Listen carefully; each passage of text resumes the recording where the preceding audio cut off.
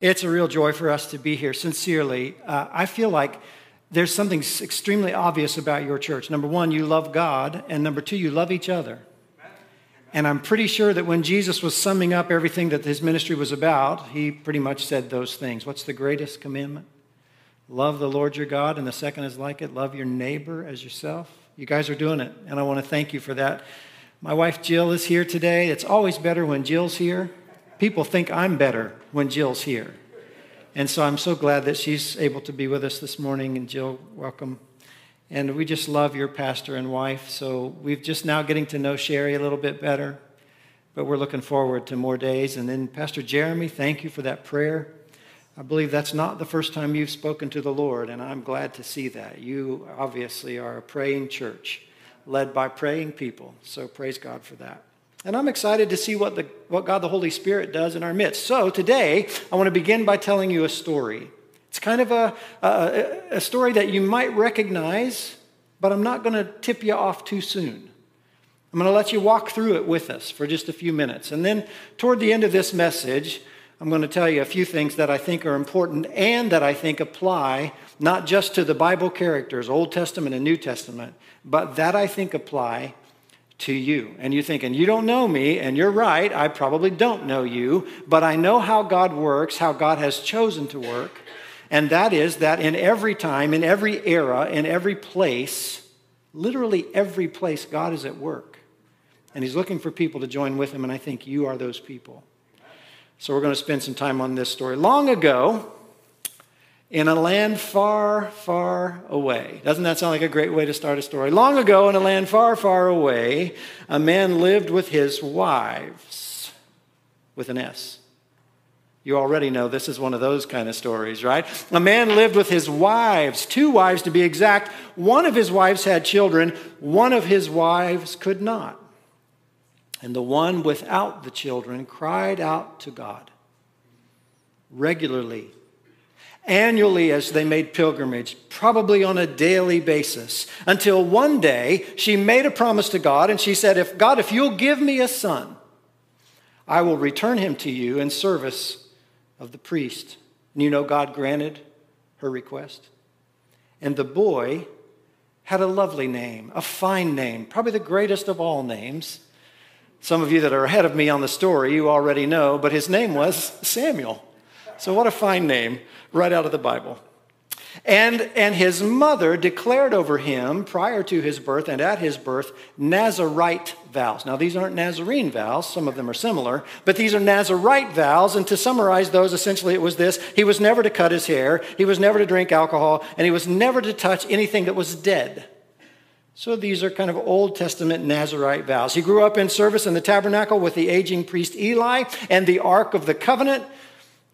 And God spoke to Samuel. In fact, his name literally means heard of God.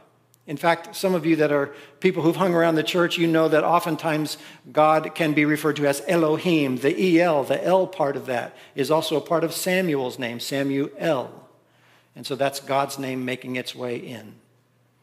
Samuel played an interesting role in the life of Israel. He was the last of the judges. So you might remember the judges because you remember Samson, right? Known for his amazing strength. I would point out also that Sam is also a part of that name. But anyway, just to move on. Samson had that amazing strength and that fabulous hair, and you know maybe his whole story. Samuel is the last of the judges. Samuel is the first of the prophets. So when we find this character Samuel in the Old Testament, not Samuel the baby boy growing up under Eli the priest, but as we begin to get into his life, we recognize he stands at this crossroads in the life of God's people when God is moving from the judges who were like, they spoke for God all the time, so they didn't need earthly rulers. We're moving from that to another era. And Samuel sort of bridges that gap for us. He traveled the territory leading the nation in times of peace and in times of war. And Samuel did not have superhuman strength.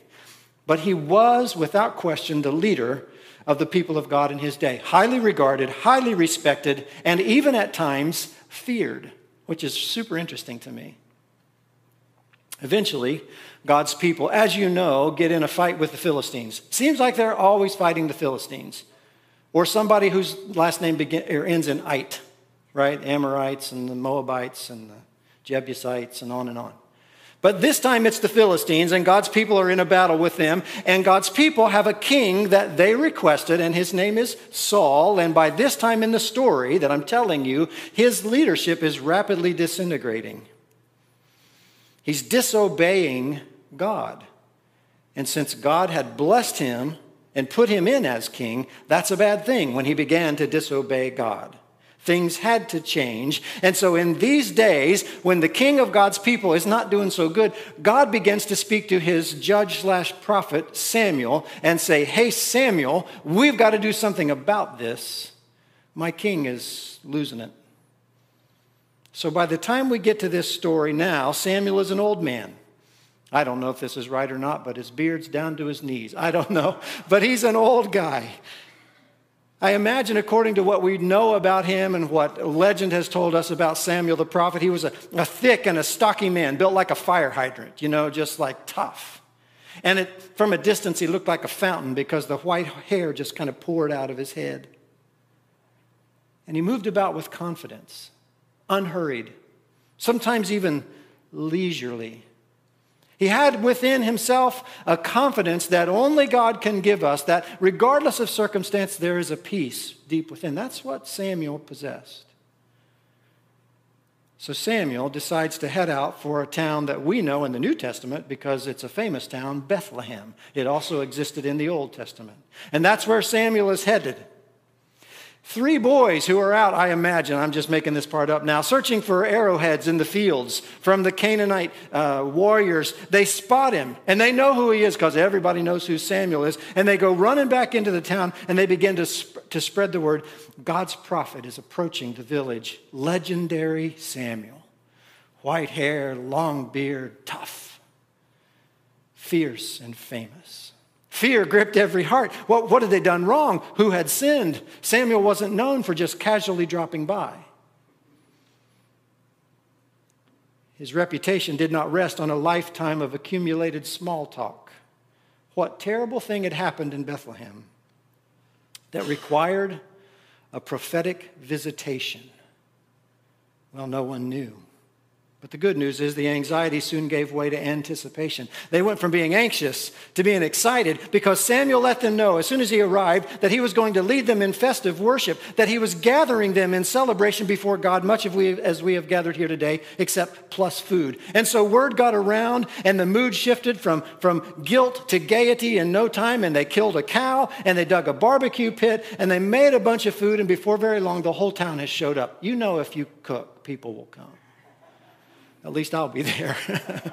And so that's what they had done. And then as it turned out, there was a little bit more to Samuel's visit than just a party. Now, it's a great party. And the whole town gets involved. And they're having a wonderful time. And they're so relieved that Samuel's not there to get them in trouble, but he's there to bless them. And in that town of Bethlehem, there's a local farmer. His name is Jesse. Some of you are going, oh, okay. If not, just hang with me. There's a farmer there. He has 8 sons. And Samuel has showed up to meet Jesse because somewhere in the journey, God has said, that's who I want you to talk to. Why Samuel is interested in Jesse and his sons was not made clear to all the people at the party, and that's okay. They're just having a great time. In fact, maybe God wanted it that way. But in time, they begin to notice. Samuel, as we know, is out looking for a replacement for King Saul. The people cried out for a king, and God let them have Saul, and he looked good. Oh, he was tall and handsome, but he began to disobey. And God said, we've got to do something about it. So once Samuel, the old prophet, locates Jesse and his sons, he proceeds to interview and examine them. So we'll walk through that just for a second. Eliab, that's his name. He's the oldest. He's a swaggering bully. He is mountainous in his size. He has rough-hewn looks. He commands attention. And Samuel and everyone else is impressed by Eliab. Who could not be impressed? He's hulking and brutish. And Eliab gets his way by sheer strength.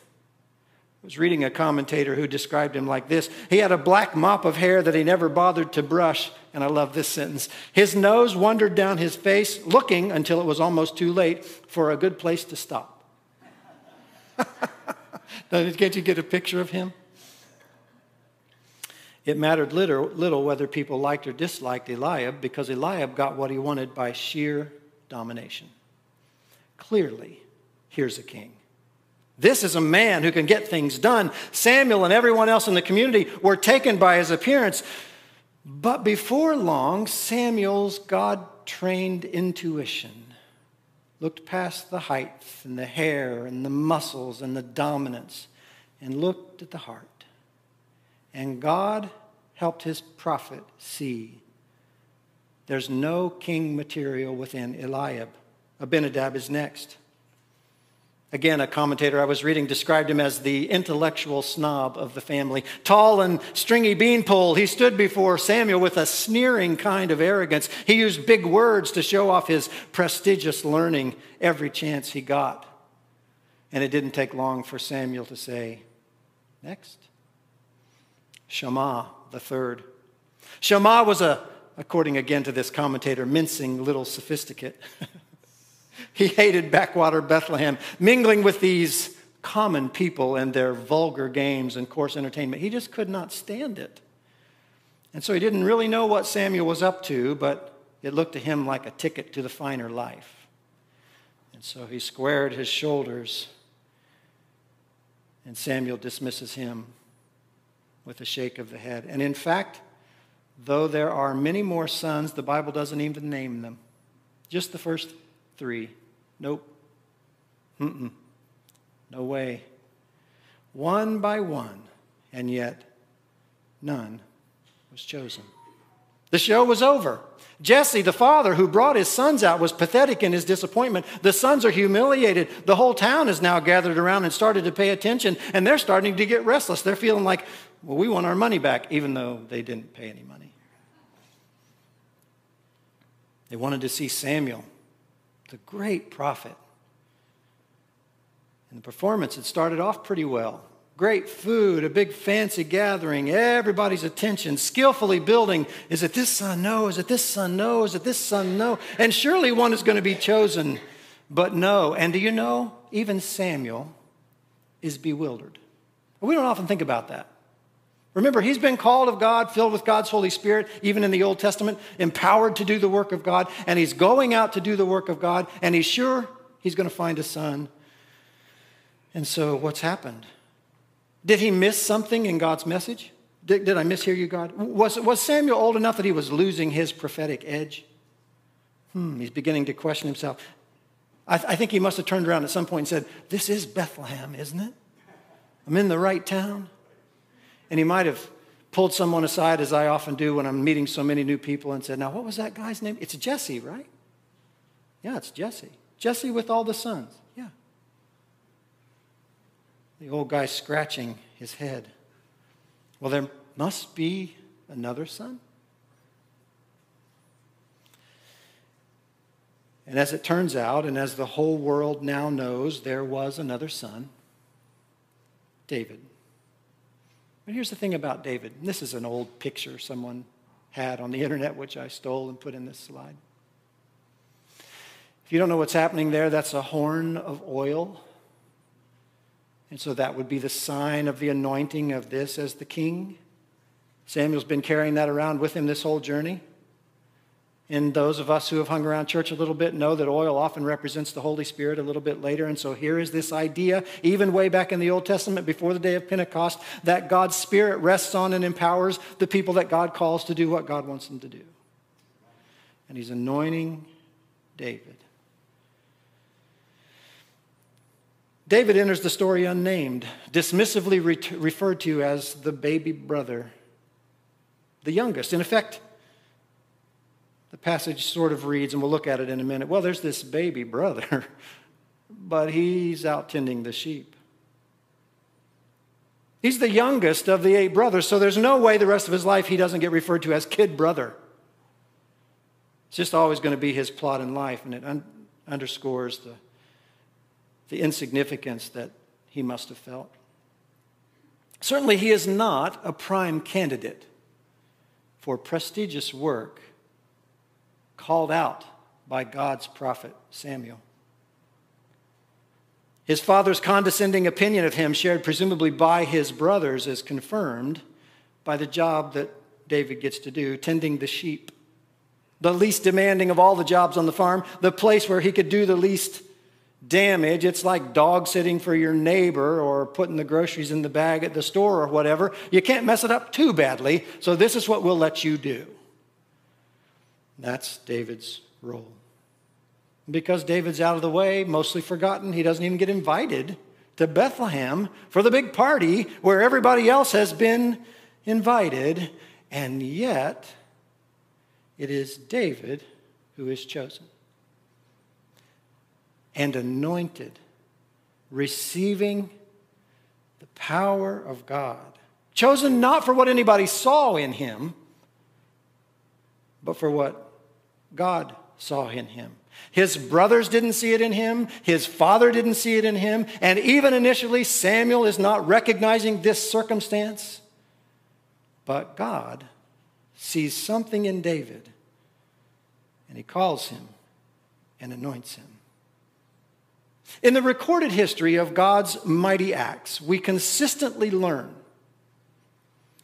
that more often than not, God selects for his tasks the unlikely rather than the likely. And there's nowhere else better than this story to see it. Remember, this King Saul, the one that deteriorated and went away, that's the king that the people chose. Remember, I don't know if you know, but there was a time that these judges were like speaking for God, and that's the way God liked it. But the people began to look around, God's people, Israel, the ones delivered through the Red Sea, those people, they say, we wish we had a king. Look, everybody else has a king. How come we don't have a king? We're tired of the judges. We want a king. And God says, you don't want a king? And they're like, yes, we do. And they do this. I don't know if they did that or not, but they determined that they want a king. And God says, okay, I'm going to give you a king, but you're not going to like it. And it turns out they didn't. But the king they chose is Saul. And now here in this moment, the one who was head and shoulders above the rest, the one who was prettier than the rest, the one who was stronger than the rest, the one whom everyone would look at and say, well, that certainly is a king. He is disqualified because why? His disobedience. His heart. It goes astray. And God chooses the unlikely. Jesus Christ is an unlikely Savior, is he not? Think with me for just a minute. Born in this same town, Bethlehem. By the time of Jesus, Bethlehem is not much. It's kind of a backwater town that no one thinks about. Only the best of the scribes even remember that it's mentioned in the scriptures by the time of Jesus. Jesus' mother is unwed. Jesus' father is a carpenter. There's scandal around the whole thing. This certainly does not look like our Savior. This was certainly not the Messiah that his people expected. And yet God chose to send his son, Jesus. And while we're thinking about that, Jesus also chose some unlikely people to follow him, did he not? Probably a bunch of people who had flunked out of rabbinic school, and so they returned back to the family trade, fishermen, public service. And Jesus found them and said, I would like you to follow me. I'm not going to give you superhuman powers. I'm not going to get rich doing this. And I know that you are fallible and fickle. But Jesus chose the unlikely. Did you know that the name Nazarene that is emblazoned on your church and hopefully in your hearts was chosen because it resembled Jesus, the humble Nazarene? It's who we are. Not the fanciest, not the most obvious. And the Nazarenes, as Nazarenes, we are organized around a very specific mission, and that mission is this: to make Christ-like disciples in the nations. If you wonder what a Nazarene is all about, what's this denomination exists to do, what is the reflection that we should have in this local church, the reflection that you should have of the name that you bear is that we join with all the other churches of the Nazarene in making Christ-like disciples in Chillicothe and the nations. It's who we are. And you might say to me, not so fast, who's the we when you say we? It's you. And it's me. The we is us. It's a terrible sentence, but it's true. When we say that we are Nazarenes and this is what we do, this is what we do. We make Christ-like disciples in the nations. And so you might be thinking, somebody does that, but surely, Pastor Sam, you don't mean me. And I would say to you, perfect. I'm so glad you said that. Just remember what I told you a second ago, that more often than not, in the recorded history of God and his mighty acts, it's not the ones that are obvious that God chooses. It's who? It's us. It's you. You're like, this isn't even my church. I don't even go to church here. Someone promised me lunch and I came. Good. Well, I don't want to freak you out, but I'm also talking to you. And some of you say, I've been a part of this church my whole life. Good. Because God chooses you and me to do this thing that he's asked us to do. Now, again, if I were going to preach on discipleship, you might assume that I would show up here with Matthew chapter 28, verse 19. Therefore, Jesus said, therefore go into all the world and make disciples, teaching them and baptizing them and so forth. That's like the classic discipleship passage. So why the story of David's anointing by Samuel? Why would we choose this passage to begin? Because in this story, we find the building blocks for discipleship. In this story, we discover that though none of us here is being called to be a king, like I don't have a horn of oil. I told Jill this morning, don't let me forget the horn of oil. I'm going to take it down there to chill a coffee. I'm going to pour it on everybody's head. And she forgot to tell me. I don't have a horn of oil. I didn't bring that with me. So nobody here is going to be king today. Maybe you're relieved. I would be. But I want to suggest to you today that what God did to David, he wants to do to you. And you're like, whoa. You don't know me. I know. So lest you think I made everything up, we're going to we're going to read through this passage. It's in the book of 1 Samuel chapter 16, and it's on the screen there. You can follow along. I'm probably going to read it kind of fast, because I just told you the story, but we're going to fact check real quick and make sure I didn't make it up. All right, so here we go. The Lord said to Samuel, how long will you mourn for Saul, since I have rejected him as king forever over Israel? Fill your horn with oil and be on your way. I'm sending you to Jesse of Bethlehem. I've chosen one of his sons to be king. But Samuel said, how can I go? If Saul hears about it, he'll kill me. The Lord said, take a heifer with you and say, I've come to sacrifice to the Lord. Invite Jesse to the sacrifice, and I will show you what to do. You are to anoint for me the one I indicate. And Samuel did what the Lord said. And when he arrived in Bethlehem, the elders of the town trembled when they met him. And they asked, do you come in peace? Samuel replied, yes, in peace. I've come to sacrifice to the Lord. Consecrate yourselves and come to the sacrifice with me. And then he consecrated Jesse and his sons and invited them to the sacrifice. And when they arrived, Samuel saw Eliab and thought, surely the Lord's anointed stands here before the Lord. But the Lord said to Samuel, don't consider his appearance or his height, for I've rejected him. The Lord does not look at the things people look at. People look at the outward appearance, but the Lord looks at the heart.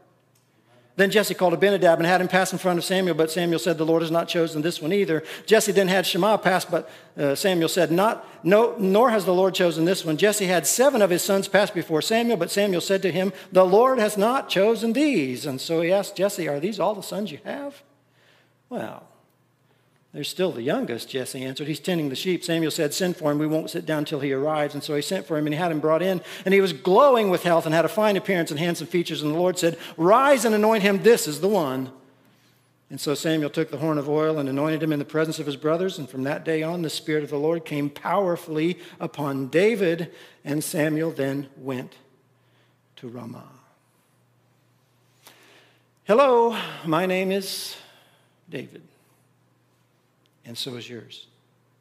The bottom line of this message today, if you leave here today and go to a restaurant or run into somebody that knows you and they say, how was church? I don't know if people still do that or not, but if they do, you can say whatever. And if they say, what was it about? And I wish you would get that question, but you might not. But if you do, here's what you can say. We are all David. There's your answer. That's the bottom line of this message. You'll forget a bunch of stuff I said by the time you sit down at a table in a little bit, but you could remember that. We are all David in this story.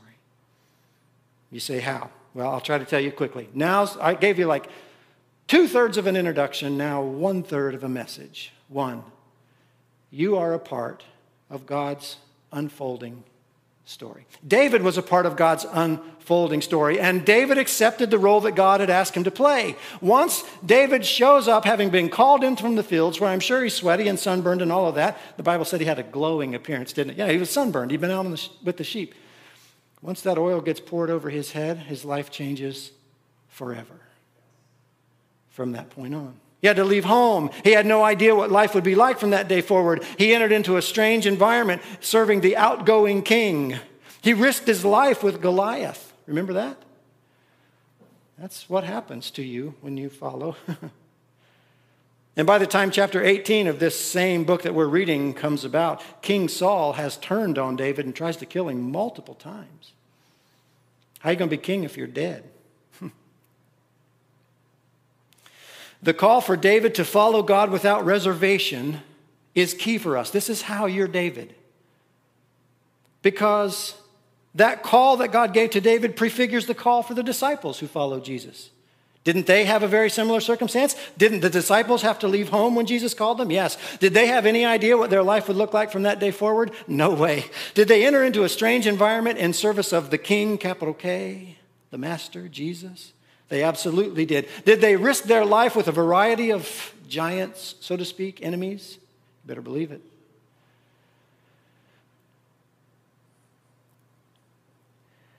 The call for David to follow prefigures the call that Jesus made to the disciples, and the call that Jesus made to the disciples prefigures his call to you and me, to us. You say, not me, and I say, oh, thanks for saying that. Absolutely you, because that's the way God works. The one in here who assumes that you are the least likely, congratulations. You're first in line, so to speak. You are a part of God's unfolding story. Jesus has invited you this morning, or maybe before this morning, to step into the relative unknown and follow him. You've been praying for your neighbors, I heard it. Are there more neighbors? Yeah. Are there neighbors that aren't the neighbors of the church, but they're the neighbors of you, where you live? Yeah. Is it possible that God has you strategically located in this world because he wants to use you to be a part of his unfolding story? If it's freaking you out this morning, I have good news for you. At the end of Jesus' commission, remember that I mentioned Matthew 28:19, therefore go into all the world and make disciples. Here's the best news. David didn't get this news in the Old Testament, but you get this news. Jesus said after giving that commission, he said, and surely I will be with you always to the very end of the age. If you're thinking this morning, I can't be a part of God's unfolding plan, take a deep breath. Jesus has promised that he would be with you. He's going to set the pace. You're not going to do it like everybody else. He's going to set the pace. You just walk with him, and he'll take care of you. That's one thing I want you to know. There's only two more. Here's the second one. You have a role to play in this story.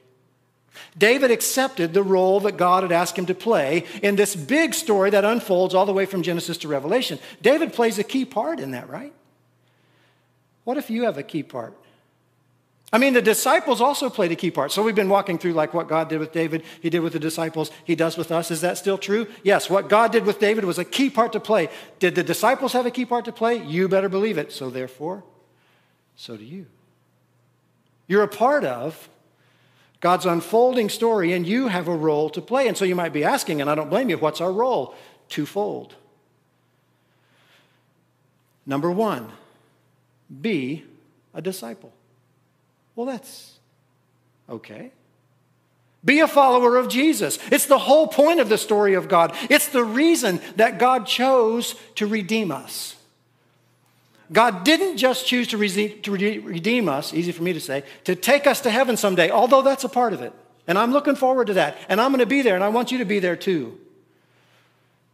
I want to meet your mom. That's a good thing, but that's not the whole reason. You know why God saved us? You know why he saved you? To be a follower of his. Jesus said, if you love me, you will obey what I command. That's reason one, to be a follower of Jesus. What's your role to play? To be a disciple. Here's the second part. To make disciples. And here you're like, oh, I'm out on that, I think. Like, I'm not good at talking to people. Okay. I'm shy. Okay. But from the calling of the disciples to the Great Commission, Jesus' plan for them never changed. And from your salvation to this moment, this morning, God's plan for you has never changed, and you'll do it differently than everybody else, and you don't have to have a cookie-cutter approach. But I want you to understand today that God is calling you through his son Jesus to be a follower of Jesus and to help other people become followers of Jesus. It's real simple to understand, not always easy to accomplish. Be a disciple. Make disciples, and by that I mean help other people become disciples. So you're part of God's unfolding story. You have a role to play, and here's the last thing I want to tell you today. I know you might feel unqualified.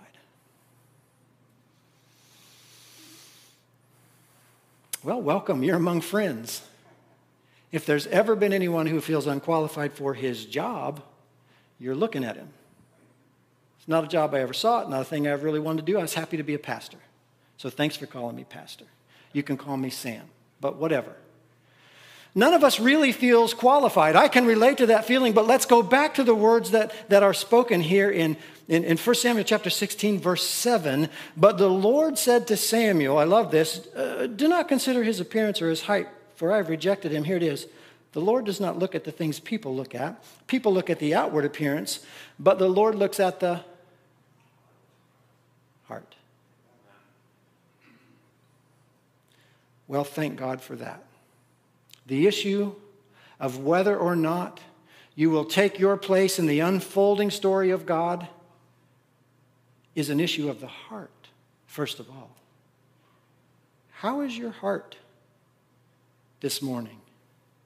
The issue of being a disciple and helping other people become disciples is a matter that begins deep inside you where no one else knows. Only God, the Holy Spirit, knows. That's where it begins. And here's the good news. I think this is true. You tell me what you think when I'm done. When the heart is moved, actions follow. You're like, prove it. Okay, thanks. I will. Yesterday, I was on the campus of Mount Vernon Nazarene University. That's where I met Jill. I didn't know her before that. She was from a far-off country, West Virginia.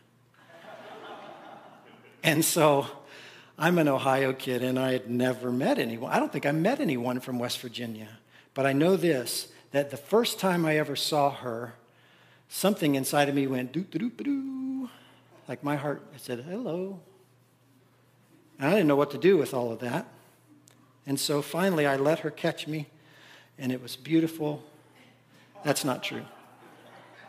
But eventually we met. And not very long after that, we started to fall in love. Now, guys, I don't mean to embarrass you today. Like, if you don't want to talk about this, too bad. But we fell in love. And you know what I discovered? That when my heart was moved, it changed my behaviors. My normal routines. I get up, I go to breakfast, I go to class, I go play basketball, I hang out with my friends. All of that got interrupted. Because suddenly, my heart got involved. I began to search for ways to express this love that I felt, so I gave gifts. There's no way I compare to the gifts that Jill gives. Like, she's a gift giver. But I tried too in response to that. And I spent time with her. It didn't matter what we were doing. Do you want to go to the library? Yes. Do you want? I have to go. Yes. It's just like I'm holding up a sign that says, it doesn't matter, let's go. Because I wanted to be with her. She said things like, do you like bagels with cream cheese? Yes. It impacted my routines and my time and the gifts that I gave and my plans and my routines and my dreams, even my diet. Because when the heart was really moved, the actions followed. Really quickly, and I got to hurry up, but another story in the New Testament, just pretend like we've been talking about this for a long time, but Simon Peter's always getting in trouble, and when Jesus is about to be crucified, Simon Peter says, I don't know him, I don't know him, I don't know him, and a rooster crows. We can talk about it later if you want to know more. And then after Jesus' resurrection, Jesus pulls him aside. They're having like a get-together. A little cookout on the beach. Jesus caught some fish, which is cool to me. I think like Jesus, I don't know how he did that, but whatever. He's made a fire and he's cooking fish. And he pulls Peter aside and he said, hey man, listen to this question. Do you love me? You know I do. Then Jesus gives him what? Action. Because when the heart's moved, the actions follow. Do you love me? Yeah. Feed my sheep. Or make disciples. Do you love me? Yeah. Weren't you listening? I just said. Feed my lambs. Take care of my sheep, whichever translation you have. Okay, good. Peter must be like, okay, we got this nailed down. Jesus is like, do you love me? And the Bible says Peter's feelings get hurt. Because he's like, man, why is he asking me the third time? Yes. Then take action, Jesus says, because when the heart is moved, actions follow. What I want to say to you today is that you are a part of God's unfolding plan. And the moment you feel unqualified, brace yourself because God is calling you, and it will be your heart of love that empowers you by the Holy Spirit to do the work that Jesus is asking you to do. So I want to give you a new job description. You're like, I am retired. Good. You have more time to do this job description that I'm telling you. You're like, I have this other job. Good, because this job description fits with that one. In fact, this other job that you have is strategic from God's perspective. So what I want you to think about as far as your relationship with Jesus is that attending church is good, but that's not the goal. I'm glad you're here. You should always be here. This you need as a part of your life, the 7-day rhythm. You need it, but this isn't all there is. You're a part of God's unfolding plan. And his goal for you is what God's goal has always been. You're like, always?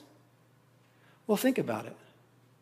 What is the 2-word summary of the entire Bible, Genesis to Revelation? Is it not God saying, follow me? Yeah.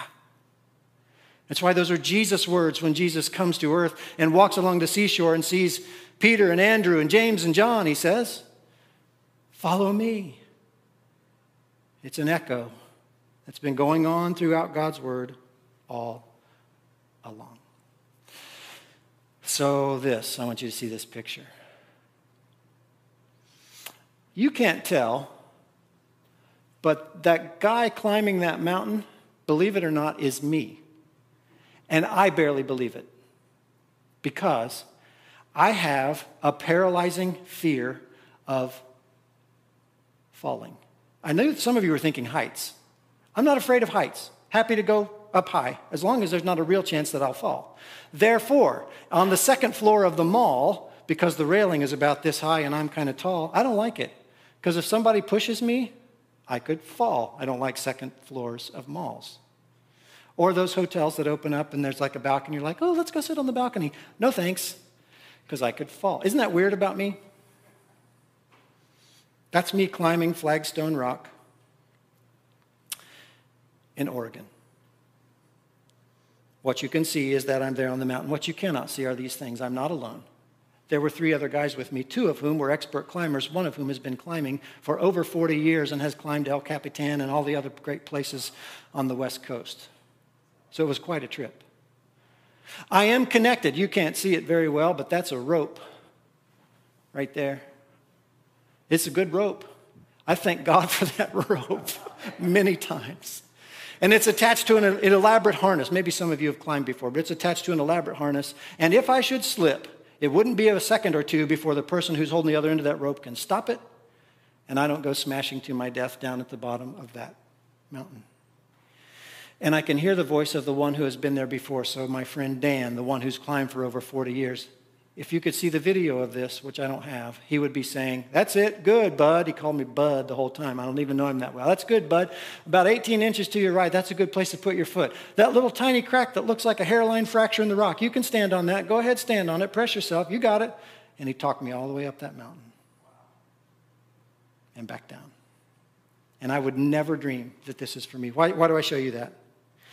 Because you have a new job description from Jesus, who is inviting you to not just attend here, even though this is amazing and you should do it, but he's inviting you to recognize that you are a part of his unfolding plan. And the more unqualified you feel, the more he's calling you. And you're like, "Oh man, what am I going to do?" You are not alone.